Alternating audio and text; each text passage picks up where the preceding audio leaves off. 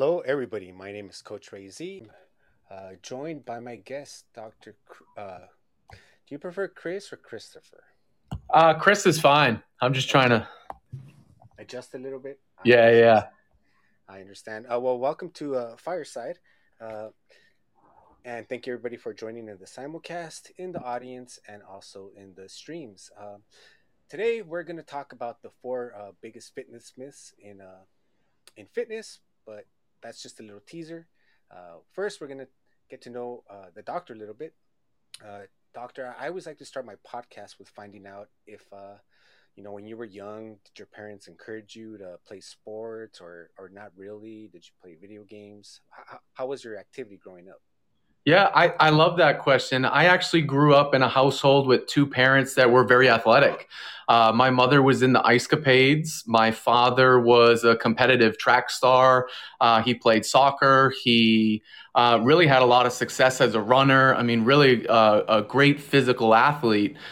Even went into the Marines, so he was in the military. At one point in his platoon, he won the most fit Marine in boot camp. So both my parents were very active. I played sports at a young age.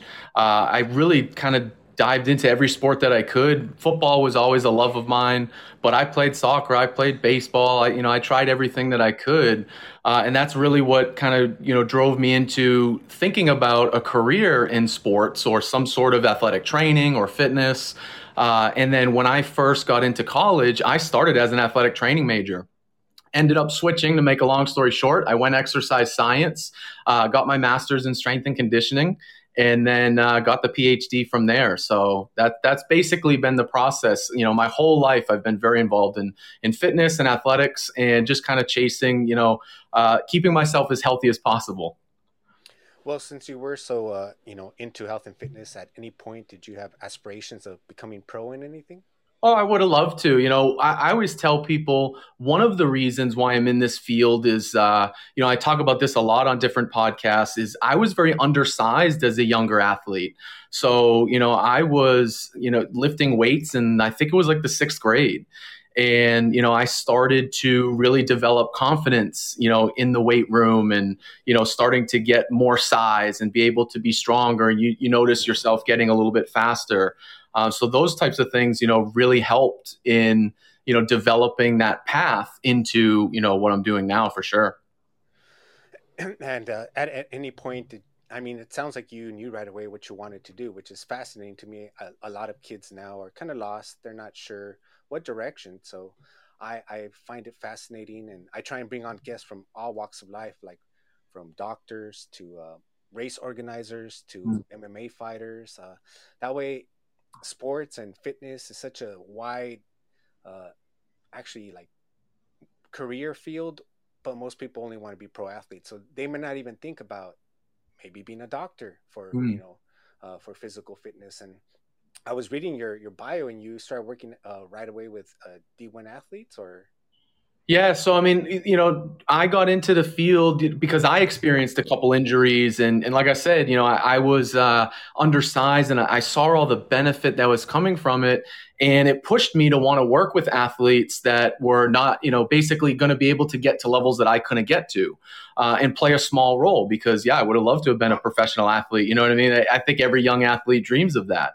But once I started getting involved with the athletes at the Division 1 level, it really opened up my eyes to some of the things that we'll probably talk about today. Like, they need the basics just like anybody else. And, I loved the atmosphere, and it was it was really, a great time in my life to be able to work for Division 1 universities and be able to have some success there. But really, I started to realize, I really had a good knack for taking the complex information and kind of making it a little bit simpler for these athletes to understand. And that's what pushed me more in the education side, to be able to have a bigger impact in the field, to be able to coach, future trainers, strength coaches, fitness professionals that are looking to get into the field. You just have a wider reach and an impact in a field that I have such a large passion for. So it's been an exciting ride on that side.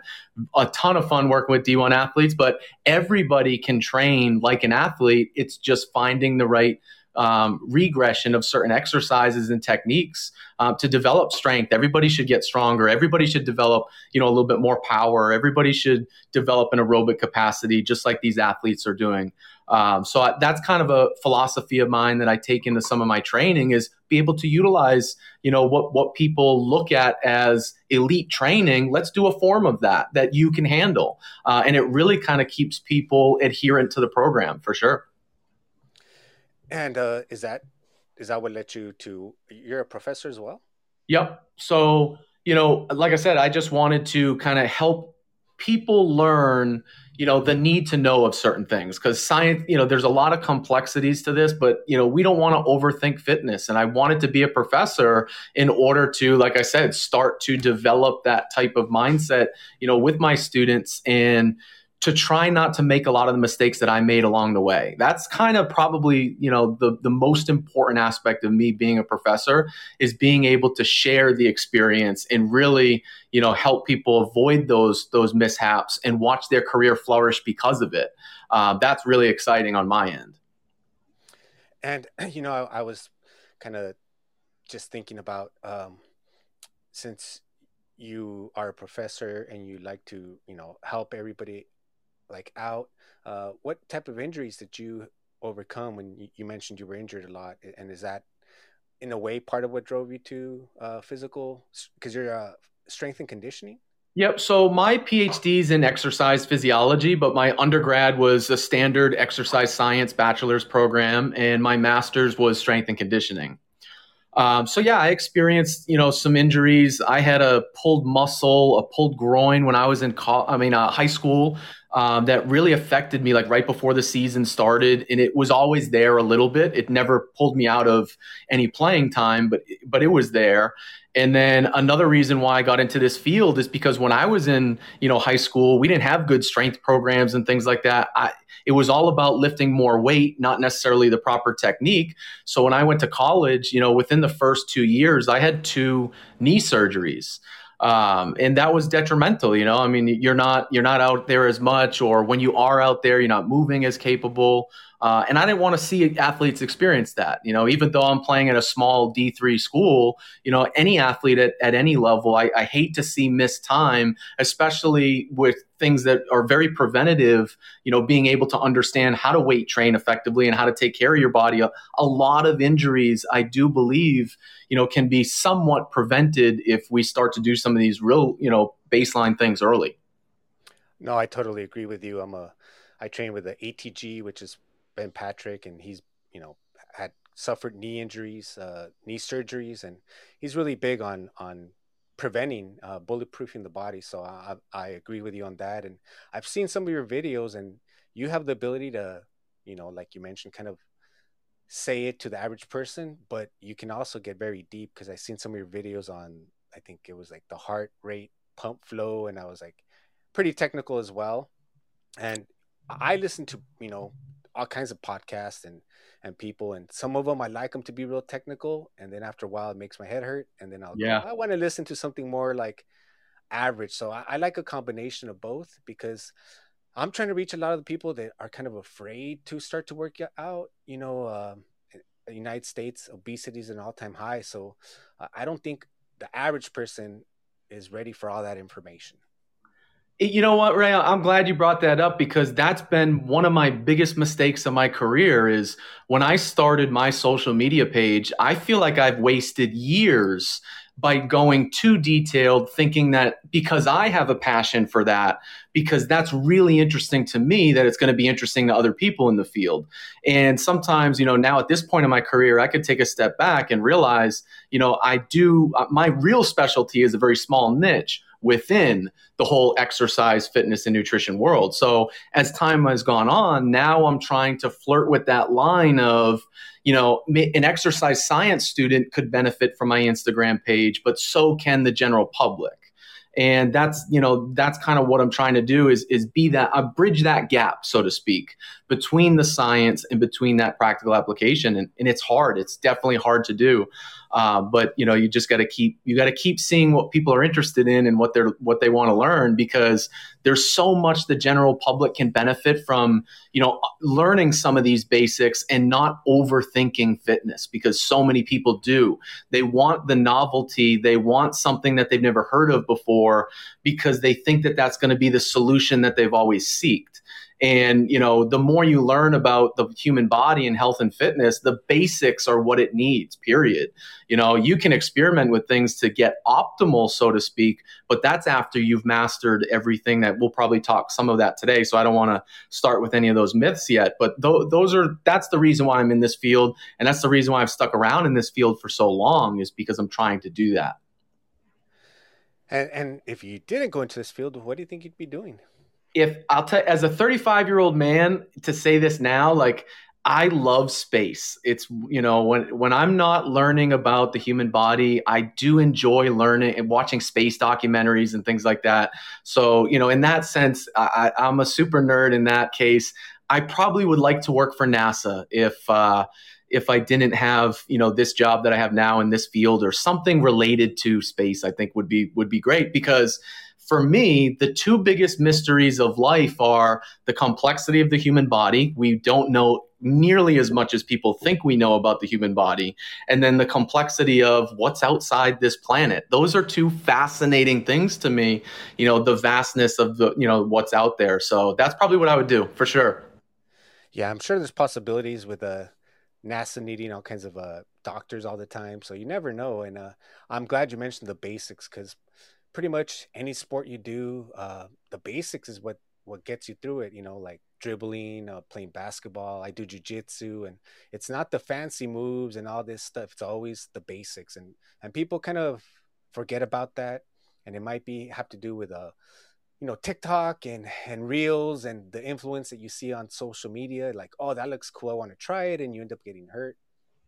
Do you I want to that a lot? talk on that for a second, because that's something that is, I talk about a lot in my classes. When you go on Instagram and you start to look at some of the fitness pages that have a ton of views and a ton of hits, one thing I always tell people is they're showing those exercises as novelty, specialty exercises that they probably very rarely do. The bulk of their training is back to the basics, because that's what works. But what sells on Instagram or social media is what's on that very tip of what some people would call cutting edge. But, people just need to realize how small of a portion of that program that part or that exercise actually plays. And that's a big one, like, people have to remember, and it's hard sometimes to remember, Instagram is really a highlight reel. People are showing, the best that they have to offer on certain exercises or things like that. So it's definitely something I understand when the general public, if I knew nothing about exercise and I followed a page that had all these fancy exercises, when I went to a gym, I guess I would expect that I'm going to do those exercises. And people just don't realize you're not ready for that yet. The basics are going to give you so much more of a benefit than the risk of something more complex that could cause harm down the road. And then, I was always researching my guests, so I'm looking through your Instagram, and I see that you post about food, which is very important, because I'm always stressing about, you can't out exercise a bad diet. Do you post about that a lot, or how important do you feel that is to people, trying to get in shape? Yep. My response to that question is, one of my biggest mistakes as a younger athlete and even as a younger professional is not respecting the nutrition side of it as much. And I'm very open about that, in my classes and when I talk with people. Like, I always was thinking that it was what I was doing in the weight room that was the biggest fish. And I started to realize it really depends on what the goal is, right? So I always tell people, if you're looking to lose body fat, nutrition is so much more important. And I guess this is my opinion, but a lot of people believe it's so much more important than the exercise part of it is, right? Meaning the nutrition really is what's going to drive the fat loss. On the flip side of it, when people are looking to gain muscle, that's a big goal of a lot of people. They want to put on some lean tissue. Then you kind of get into the argument where, in order to build, you have to create a stimulus to the muscle to cause it to grow. So the weight training is a little bit more important than the nutrition. But I personally, didn't respect that nutrition field as much as I probably should have. Now I'm on the opposite side of it. I almost lean more towards the nutrition sciences than I am in today's day and age, than I am more so the physiology.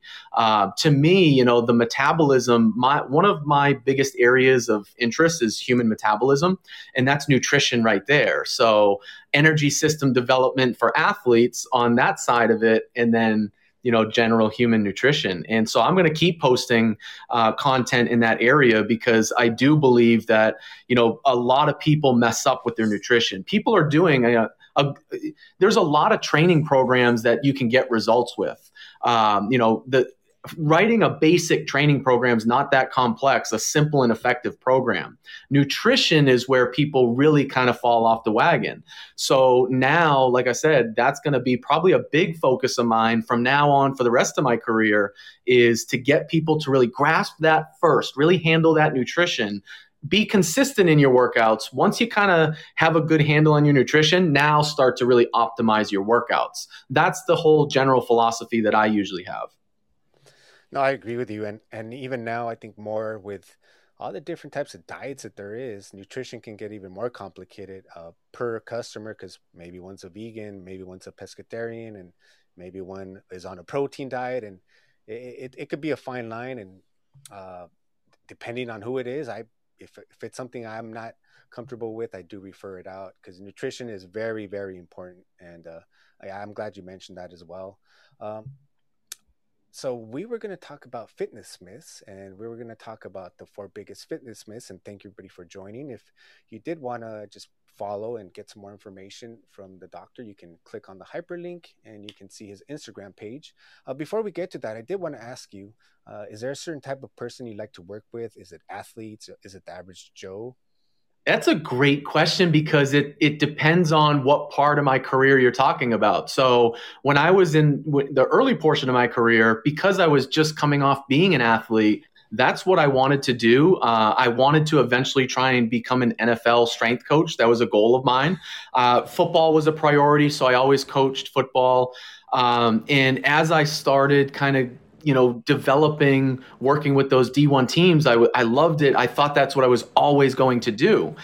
And then as I've gotten older, and kind of more in the general public side of it, and working with that population and talking more to that population, and seeing the impact that I'm having on, potential people's livelihoods, and how their quality of life is affected by just having some good information in front of them. Now I'm more interested in working with the general public than I am with athletes. I still do a little bit of consulting with different types of athletes, and people will reach out for some of that type of stuff, but for the most part, the general public is probably where I'll be for now in the remainder part of my career, because of the impact on quality of life. I mean, athletic goals are great, and I love seeing athletes succeed.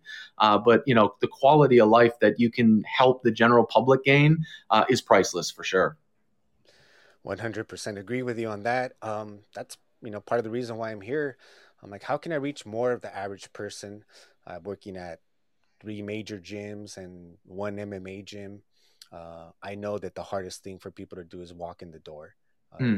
It's not even to sign up. A lot of people also sign up and don't go, but just to get going. And those are the people that I want to reach, because the long term of, if I'm a father, if you have kids and you want to be around for them and your grandkids, and be mobile and be able to play with them, that's something that just, not being athletic, just being mobile is Hmm. so undervalued, and I don't think people really appreciate it. I've heard that a lot of people can't even get up from the toilet, like, because of obesity. And Yeah. I never fat shame here, but it's getting to the point where uh, I know since the pandemic, the average American has gained 29 pounds, and as far as I know, unless it's all muscle, no one likes to put on that extra weight.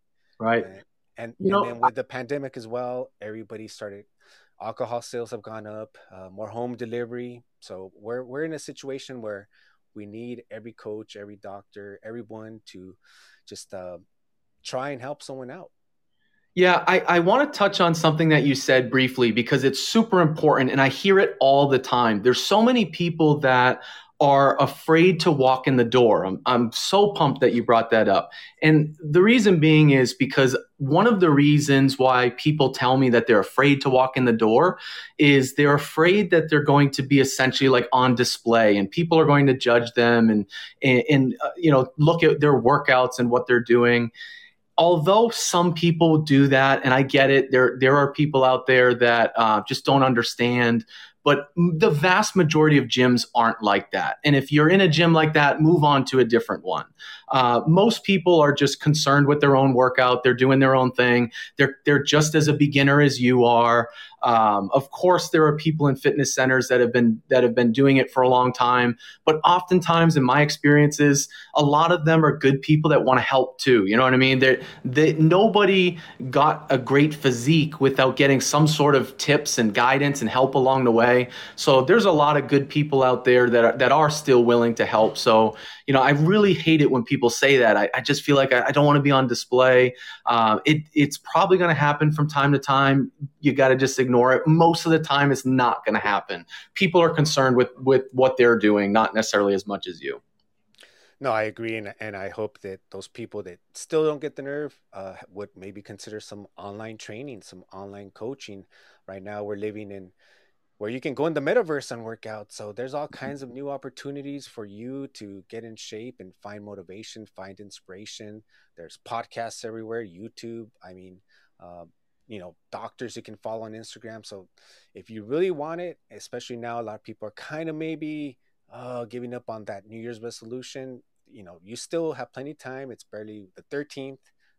There's no reason for you to give up. I just want to encourage that, and based on the time, I want to give a chance to let's go over the fitness myths, and then if anybody has questions later on, they're more than welcome to raise their hand, and we can do some Q&A as well. So, what is the first major fitness myth you have for us today? So the first one I want to throw out there, I'm such a proponent of protein and higher protein diets, making sure people get an adequate amount of protein in. It's going to be a real kind of highlight of my general philosophy moving forward. And the reason being is in the myth, before I get into it, the myth is high protein diets can hurt your kidneys or your liver and create some metabolic disturbances. I hear this a lot, especially with people that are kind of in different communities of different types of cultures. And when we start to look at higher protein diets, and this is something that's really important. First of all, the higher protein is beneficial for not just building muscle. Oftentimes when people say protein, oh yeah, helps you build muscle, which is 100% true, and it's a major reason why we do need protein is for structure. But protein goes well beyond that, and there's a lot of body function reasons we need it. So the chemicals in your brain that communicate different neurons, the brain cells, that's made up of protein. Immune cells and different antibodies that help fight off infections, that's made up of protein. What's in your red blood cells that help you carry oxygen to muscle? It's made up of protein. Another reason that protein's important is people don't realize enzymes, which help you break down carbs, fats, and protein, are made up of protein. And the list keeps going on. So high protein diets are very, very effective because they basically cover a lot of function and structure in your body. Now, the reason why this myth is out there and the reason why people talk about it a lot is because if you were to go get a blood test with your family physician and you saw an increase in certain blood markers, there's one called a Bunn ratio, and there's something called creatinine. They might raise a little bit. They're markers of essentially what's called nitrogen, and nitrogen is what's actually in protein that has to be removed, and it's just a way of clearing it. So these numbers might go up a little bit because you have a higher protein diet. They're still in normal range, but they're a little bit elevated. And sometimes that signifies to a general practitioner or a family physician that there might be some type of dysfunction. But once you tell that general practitioner, your doctor, that, hey, listen, I actually recently just started a higher protein diet. Oh, okay, that now makes sense. And then there's another marker of kidney function known as GFR, which basically shows you how blood's being filtered through the kidneys. And when we see high protein diets, that GFR, it's called glomerular filtration ratio, it stays the same. There's no change. It's perfectly normal with people that are taking, ingesting high protein diets. And I mean, we've got protein diets that have been studied 2 times your body weight, which most people won't even get close to, in a dietary sense. So that's a big myth that's out there. It's a big myth I try and crush a lot, because I'm such a big fan of high protein diets. I don't want people to fear that. We have not just a couple week studies, we've got studies that have lasted years now of high protein diets with no kidney and no liver damage, provided you already have a healthy kidney and liver. Obviously, if there's some type of dysfunction, and that's something that I always have to make sure I tell people, if there's some pathology in the liver or kidney, clearly we might need to see a specialist and go from there and have a deeper conversation. But if you're healthy, a high protein diet is very, very important. So I think the important thing here to take away is, if you are on a high protein diet and you get those numbers high, make sure you let your doctor, your physician know about your diet. That way they don't think something might be off. And as well, what about when you stop that high protein diet? Does your numbers go back to what they were prior, to kind of level out? Yep. So if you got off a high protein diet like that, they'd kind of go back to whatever it was to start. They'd revert back. And once again, you'd want to let your physician know why these numbers are changing.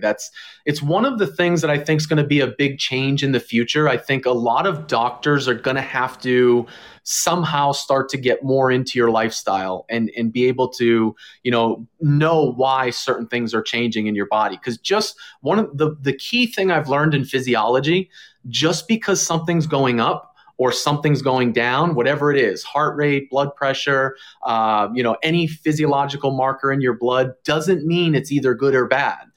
There's a reason why it's a range. Your body's it fluctuates on a daily basis, on a monthly basis, on a yearly basis. There's a lot of fluctuation. And so that's something that I think is important, is we as, we as patients to other doctors have to be advocates for our own health and let them know what our lifestyle looks like in order for them to serve us best with what they see, in the different lab reports or any other diagnostic tests that they run. It's super important. It means a lot, for sure. Well, thank you for that. And yeah, that was very informative. I think learning to communicate with your physician, I think when I go in there, I'm just not really sure that they want to hear it. And I never really thought about that. So I'm glad you brought that up. And which is your second myth that you want to? So another myth that I talk about a lot, it comes up a lot, is fasting. And specifically, this myth is fasted cardio. So I see a lot of people do a technique known as fasted cardio where, let's say, for example, they eat dinner at night, they go to bed, wake up in the morning and do aerobic exercise without eating anything. So there's no calories coming into their system, right? That's me. Now, sometimes. Now, I do fasted cardio, so I'm not against doing it. The reason for the myth is people believe that fasted cardio is a faster way to fat loss. Mm-hmm. They think that because you're doing fasted cardio, you're automatically going to speed up fat loss. And where this myth came from is because when you are fasted, your source of fat is clearly going to be body fat because you haven't eaten anything, right? But what people neglect to learn or just don't figure out over time is when throughout the rest of the day, when you eat dietary fat, it essentially starts to get replaced because it comes down to total calories. Like that's still the most important factor of your daily nutrition. When you look at your nutrition from like a bird's eye view, pick the best diet plan that works for you. What are you going to adhere to? But the next biggest rock is your daily calories, total calories. So you can't outsmart your body just because you're giving it, a small window of time where it has to burn body fat. It will replace it throughout the course of the day with the fat that you're eating. And then if you maintain a deficit, so you're still eating less calories than you're actually expending, you'll continue to lose weight. But if you were to just stay at the same calorie range and you did fasted cardio and then you didn't, you wouldn't necessarily see the weight loss. We've got studies on that have lasted, relatively long term, and fasted cardio does not lead to greater fat loss in the chronic or long-term outlook of it. No, that makes complete sense right there. People are always trying to get the shortcut, trying to lose weight quicker. So the best thing to do is to get informed. But I will add one other thing, Ray. When you do fasted cardio, so it's not like there's no benefit to it, because there are some. So when we do fasted cardio, I just wanted people to know the myth is it doesn't lead to more fat loss. But fasted cardio will force your body to get more efficient at burning fats. And that can be very beneficial during a workout. So first of all, I always tell people, if you're going to exercise fasted, not across the board, because some people report to me that they actually see a boost in performance, but a lot of people will see a decrease in performance. And then basically they're okay with that because they know that when they are doing cardio and they have enough nutrients, they're more efficient at burning fats. That in the long run could boost performance, but it's not going to boost fat loss per se, but it could give some sort of performance from a fat burning efficiency perspective, which is unique. I think that's a tool to use it for. Got it. Yeah, I started doing it since a little kid. My mom always wanted me to eat breakfast, and I just didn't feel right going out and playing with food in my system. And then I didn't realize it was fasted cardio till when it became kind of trendy years ago, and I heard about it. I'm like, oh, so I've been doing fasted cardio kind of most of my life without really knowing it. But I've never done it trying to, burn fat quicker. Right. And so that is very important to learn. What would you say? I know we're talking about myths, but what would you say is the best way to burn fat for everyone who wants a shortcut? So if you're looking for different shortcuts, there's a few things that you can do. Number one, I think it's super important. You have to understand your calorie deficit, because you can't lose body fat unless obviously you're eating less calories than you're ultimately expending.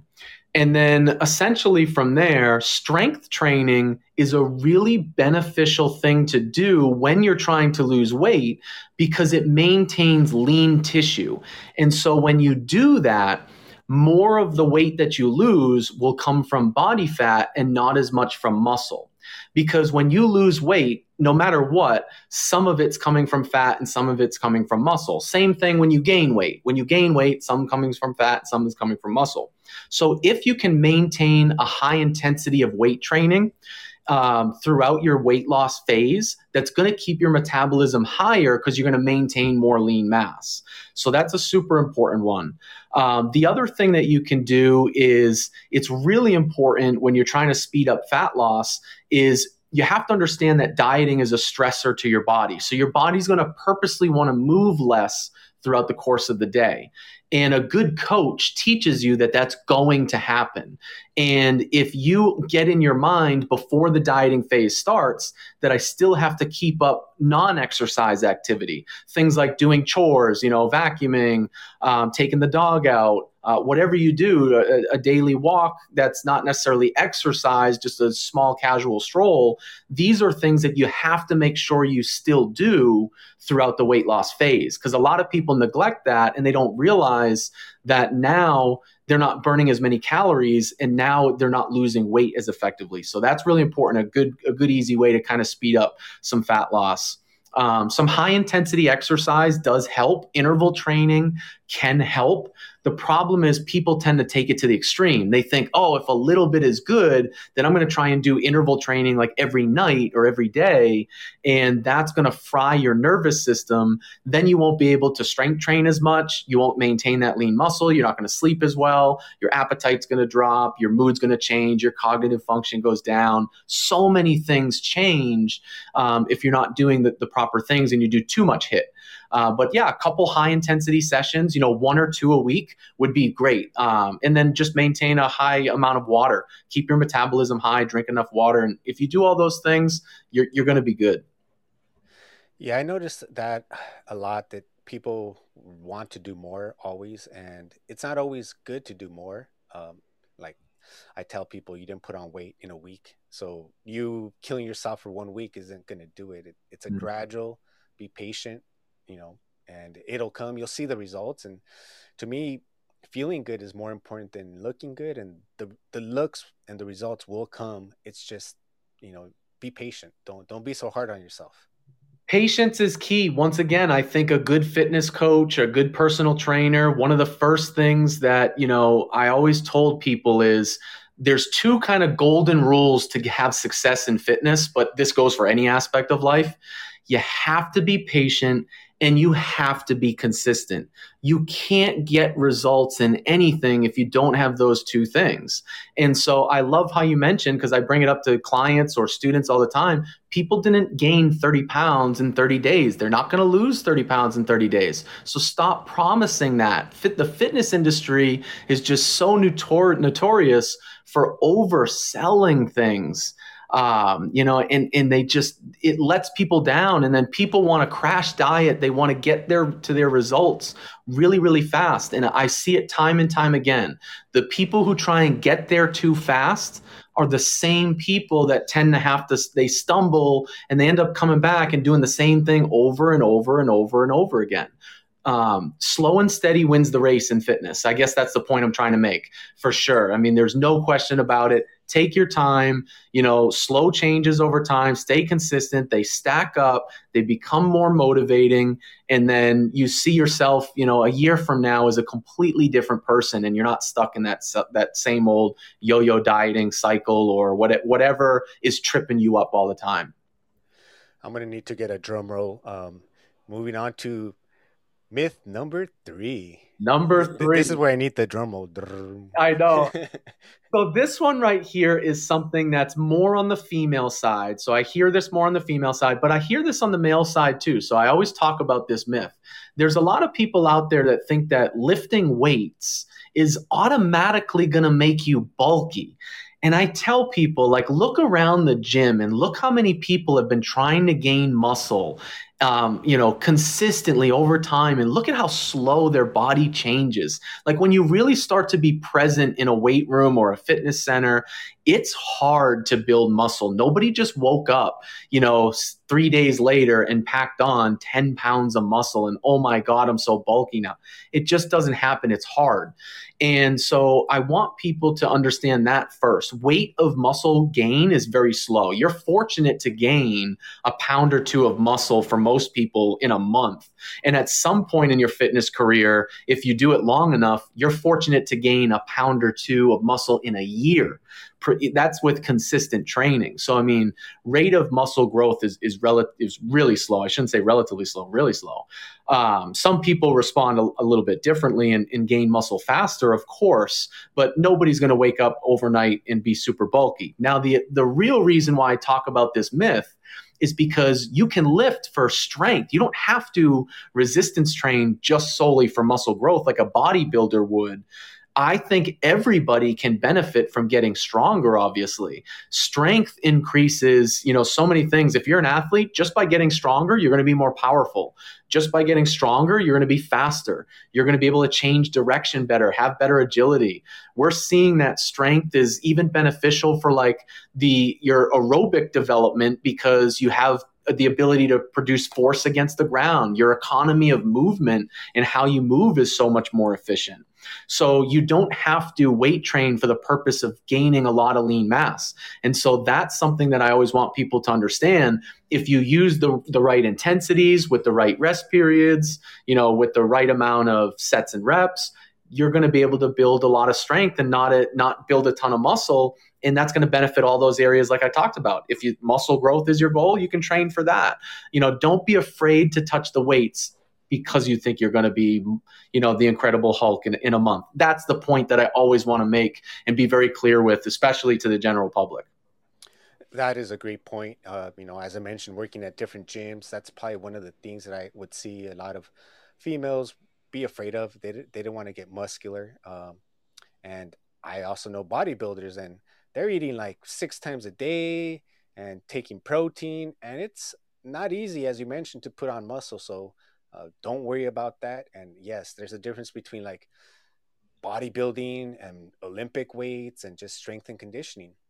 And So we've got some really good research now on people who maintain more lean mass throughout their life and brain health. Their risk for cognitive issues is way lower. People who we now know that the brain and muscle communicate with each other. There's small little proteins that'll circulate in the bloodstream from the brain, from the muscle. There's always a constant environment talk. And so I want people to understand the benefit of maintaining as much lean tissue as you can for as long as you can in your life, because the quality of life that you're going to have is so much more improved. And then you also have to understand, by lifting weights, you get much stronger bones. So your bone health, the bone mineral density, you don't get as brittle as you age. And that's very well documented, where we've got people that are in their 70s and 80s that have been resistance training their whole lives, that their bone mineral density looks like they're a 25-year-old. It's insane. So there's also a new field of the crosstalk between the muscle and the bone is a new emerging field within physiology that people are really studying. So there's so many aspects to the benefit of resistance training and weight training. And I want everybody to experience those benefits, but they just have to, learn that those benefits are there and not be intimidated to go into and try these types of things. Taking the first step is hard. I understand that. But if you know that it's not leading to a ton of bulk and there's so much other health benefits to weight training, not just looking muscular on the beach, then people's eyes really start to open up and they say, wow, that could really improve my life, in my, like I said, 60s, 70s, 80s. That's the message I try to pass along to as many people as possible. yeah, when I was growing up, the muscle magazines were really popular, and everybody kind of wanted. I could see how it caught on, and how people kind of got that perception just based on what has been popular in the past decades. Everybody, there would be a little ad if you're tired of getting bullied and kicked on the beach. I forget the guy, Joe Weider maybe. Yep. Yeah, so I see how these myths can get started, and yeah, everyone's looking for something fast, and the fitness does promise a lot, like you mentioned. I think we have 6-minute abs because 7 minutes would be too much. Yep. So I hope a lot of people are getting some good knowledge and learning some good myths. And let's move on to myth number 4. All right. So number 4, this is another one. It comes up all the time. And this is one that I really like to talk about a lot, because a lot of beginners kind of make this mistake. And I want to help people avoid that. And the myth is that fruit sugar is bad for you. And fruit is bad for you in general because of carbohydrates. And, I always try and talk about this because so many people fall into this trap. First of all, carbohydrates are a very, very preferred source of fuel for your body, especially during exercise. So for anybody that lifts weights, it's really important that you consume carbohydrates. Now, I'm not saying you need to consume a ton of carbohydrates, but you have to have them in your diet, good, healthy carbohydrates, what we'll talk about in a second, because when you resistance train, you need immediate energy at at a high rate. And so that's carbohydrate breakdown that supplies that.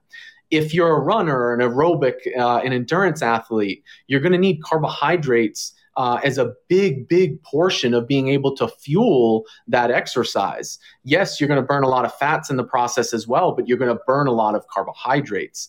And especially in certain portions of a race, like let's say, for example, for endurance athletes, you're running up a hill or you're trying to pass somebody, those bursts of energy, you're late in the race and you're trying to get that last final leg to the finish line. We want our body to be able to preserve some of those carbohydrates. That's what we call glycogen sparing, to be able to have that accessible for when we need to exercise. So carbs are so important. They're important for your brain and your nervous system. It is the predominant source of fuel for your brain to function.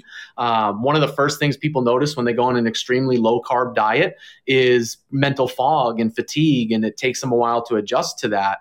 And then the other thing I wanted to say was red blood cells. They need carbohydrates. So my point is they're very important. Fruit sugar is not something to be afraid of, and here's why. Fruit sugar is not like the added sugar in ice cream or cakes or pastas and things like that. Fruit sugar comes with fiber. Fiber helps when you ingest the fruit sugar and the fiber at the same time. That's part of the fruit. It slows down the digestive process. And what happens there is there's not as much of a blood sugar rise. So for people who are concerned with that, the fiber decreases that. But when you consume those carbohydrates, they also come with vitamins and minerals. So it's not just the carb source in and of itself, it's all the packaged nutrients that are with it that, number one, slow down the blood sugar spike, and number two, add all that value physiologically. And you need carbs. They're an important aspect of your quality of life, especially if you're an active person exercising. So you should not be fearful of fruit or anything like that. I always tell people, nobody got fat by eating bananas. Nobody got fat by overeating apples. I'm sorry. It's more so a calorie consumption of a lot of different foods. And the last thing I'll say is typically when people say carbs are bad for you, what they really mean is those simple carbs, the cakes, the cookies, the candies, the pastas, some of these white pastas and breads that come with a ton of carbs, but not the other good stuff. And so it makes it really difficult to stay in your calorie range if you're having these hyper palatable carbohydrates that don't have the vitamins, the minerals, and the fiber to go with it to allow for a healthy function. So those are kind of the myths and things that I talk about around that topic. Fructose, briefly, real quick, fructose is something that people kind of get a little bit worried about.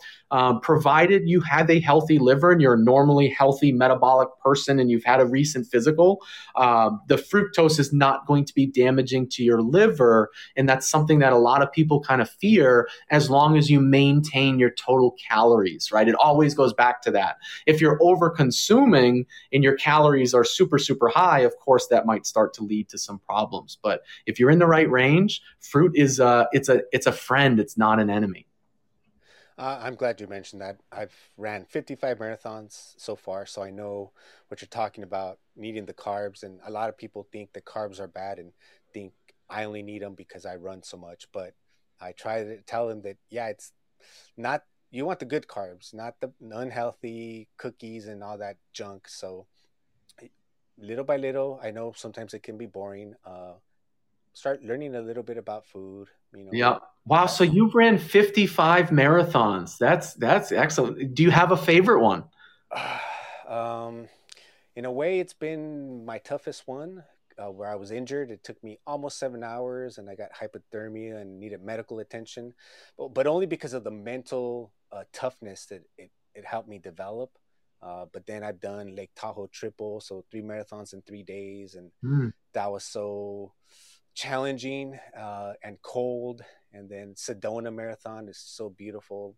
So I don't know. It'd be kind of hard for me to narrow down, but yeah, Yeah. there's so many beautiful places in the world, and that's kind of why I do it. I like to travel, and it's a great way to see different states and cities. Wow. That's awesome. And if anyone in the audience would like to come on up, raise your hand, and more than happy to have you up and ask the doctor a question. We'd be more than happy to have you. In the meantime, are you doing online training? I know you're a professor, so do you do in-person training if people want to reach you? How could they do that? Yep. So I am a professor. I'm an assistant professor of exercise science at American International College in Springfield, Massachusetts. So I do that. I also work for another company, Jason Brown Coaching, who is a strength and conditioning specialist. His kind of specialty is program design. So we put together courses for, trainers that are just kind of starting out in the field, or trainers that want to just increase their knowledge within program design specifically. And then we do, a little bit of content, social media content.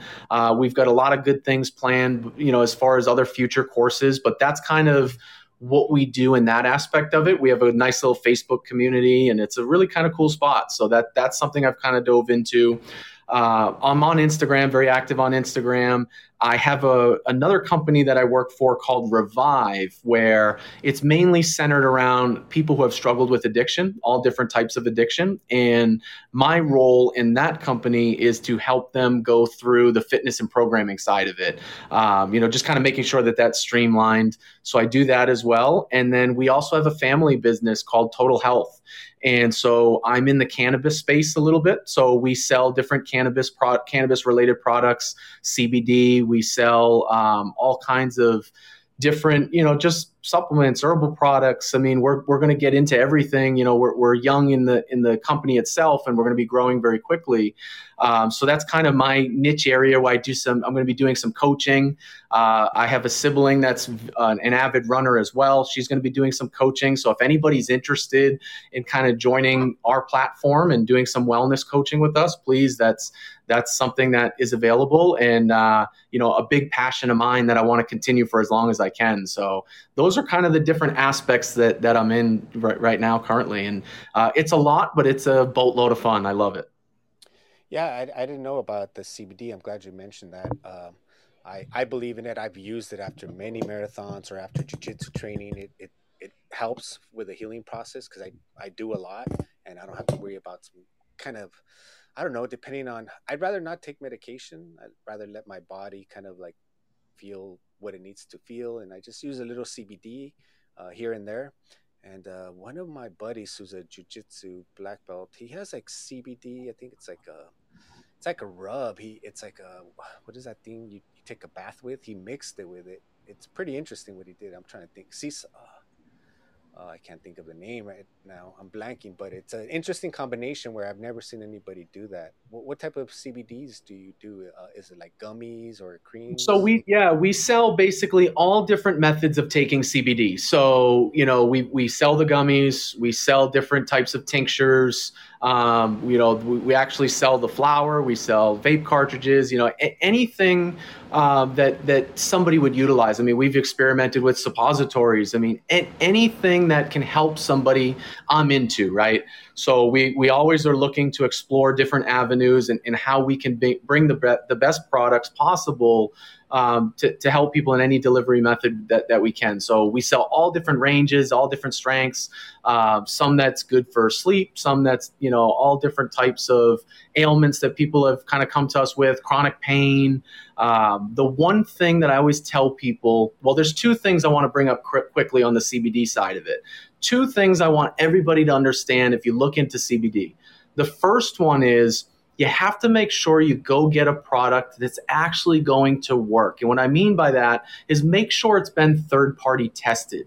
Make sure the company in some way, shape, or form can prove to you that they have sent their product out to an independent lab and what's on the label is actually in the bottle. So for us with Total Health, that's what we've done. We've made sure that all of our products are third party tested. They all the I's are dotted and all the T's are crossed, because first and foremost, that's the reputation of our company. You know what I mean? We want to make sure that we're bringing the best products to the table. So we're taking that extra step to do that. So that's the first thing that I always tell people when they look into CBD related products. That's golden rule number one. Golden rule number two is don't give up on it. So many people, when they first start taking CBD, they may take it for a day or two and it may not be working for them. And they just say, that was it. It didn't work. And they kind of give up. Cannabis is a very interesting therapeutic in the sense where for some people, it can take several weeks. Some people, it's been months. And in very severe illnesses and ailments, there's some documented cases where it's been a year plus before the endocannabinoid system, which is how CBD works in the body, really starts to get amped up to its more normal level. So those two things are so important. I just see way too many people give up on it. CBD is very powerful in the sense that it can help a lot of people. People just don't realize it. And some people just aren't willing to experiment with it and try it because of its relation to quote unquote marijuana. And I just want people to know it's a very, very safe product, provided you get it from a good source. Yeah, I'm glad you mentioned that. It's kind of like all when I first learned about it, all fitness products, you want to have it tested by an independent laboratory to know what's really in there is really in there. I think almost everything in GNC is banned on the UFC supplements for any fighters because it has some sort of steroids. Hmm. And I think from what I learned, they're made in other countries where there's like no Federal Drug Administration, and they're giant bats where they mix it, and maybe they'll won't clean the batter as good, so you actually think you're taking this whey protein, but it has more than it actually is supposed to have. So having a test, and I can't remember the two companies that for nutritional products that actually tested. I think one of them's for the Olympics, Husada.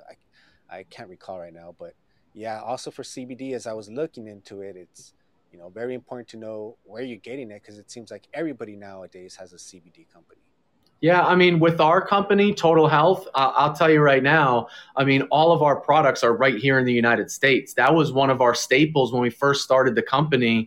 It was, we're making sure we do this, the right way. And to us, the right way was making sure we could essentially track the product. I commonly use the phrase seed to mouth. So, I mean, I know, from the point of, when I say our team knows where that CBD is coming from as far as where it's grown, how it's manipulated, as far as how it gets into the bottle. It's tested several times along the way, not just once, not just the end product. It comes to us. We do our testing, and then we basically put the product out, and we feel very confident once it gets to you and you start to use it. So, I mean, we literally track it in a sense, seed to mouth. And I think that that's a unique thing and a really important aspect because in order to develop trust in a company, you have to make sure that they're doing their side of it to bring you the best product. And we feel very comfortable being able to, demonstrate that highly effectively. Well, I wanted to thank you so much for joining me. Looks like no one in the audience has any questions today. I think we just probably bombarded them with so much information today. But hopefully they can take away something helpful today. And everyone listening in and the simulcast on Twitch, YouTube, Facebook, thank you so much. Everyone in the broadcast as well. Doctor, is there anything maybe I missed out? Any closing words you want to leave? No, the number one thing I'll say is number one, I appreciate your time. This was excellent. I always enjoy speaking to new audiences and meeting people like yourself that are trying to share good content. So I appreciate it. And the last thing I'll say is, for everybody out there, one of the things that I say a lot to people is in the health and fitness world, it's you against you. Don't worry about what other people are doing. You just try and improve day in and day out and just watch the magic happen because it does. Slowly but surely it does. You develop a lot of confidence. Don't compare your story to others. Just keep on the road, keep on the path. You're going to have a bad day here and there. You might have a bad week or a bad month here and there with your fitness and your health. But every step in the right direction is a step in the right direction. So stack them up. That was excellent. And thank you, everybody, for joining Athletic Definition. This has been episode number 74. So thank you so much for joining me. I'm trying to remember. I went crazy in the month of December and I did a show every day. So I was like, what number is this? But yeah, thank you everybody for joining. And tomorrow I'm supposed to have Carlos, who's an ultra runner and a salsa dancer, but he ran an ultra and he this past weekend and he's having some complications. So we'll find out if he's here tomorrow. If not, the show will go on.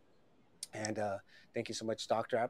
I might have you back on. I was actually trying to get a CBD expert that I know on here to talk more about CBD. But now that I know about it, that's a whole different show right there. So, Yep, I'd be happy to come on and do a full episode on CBD. I would enjoy that a lot. So yeah, please.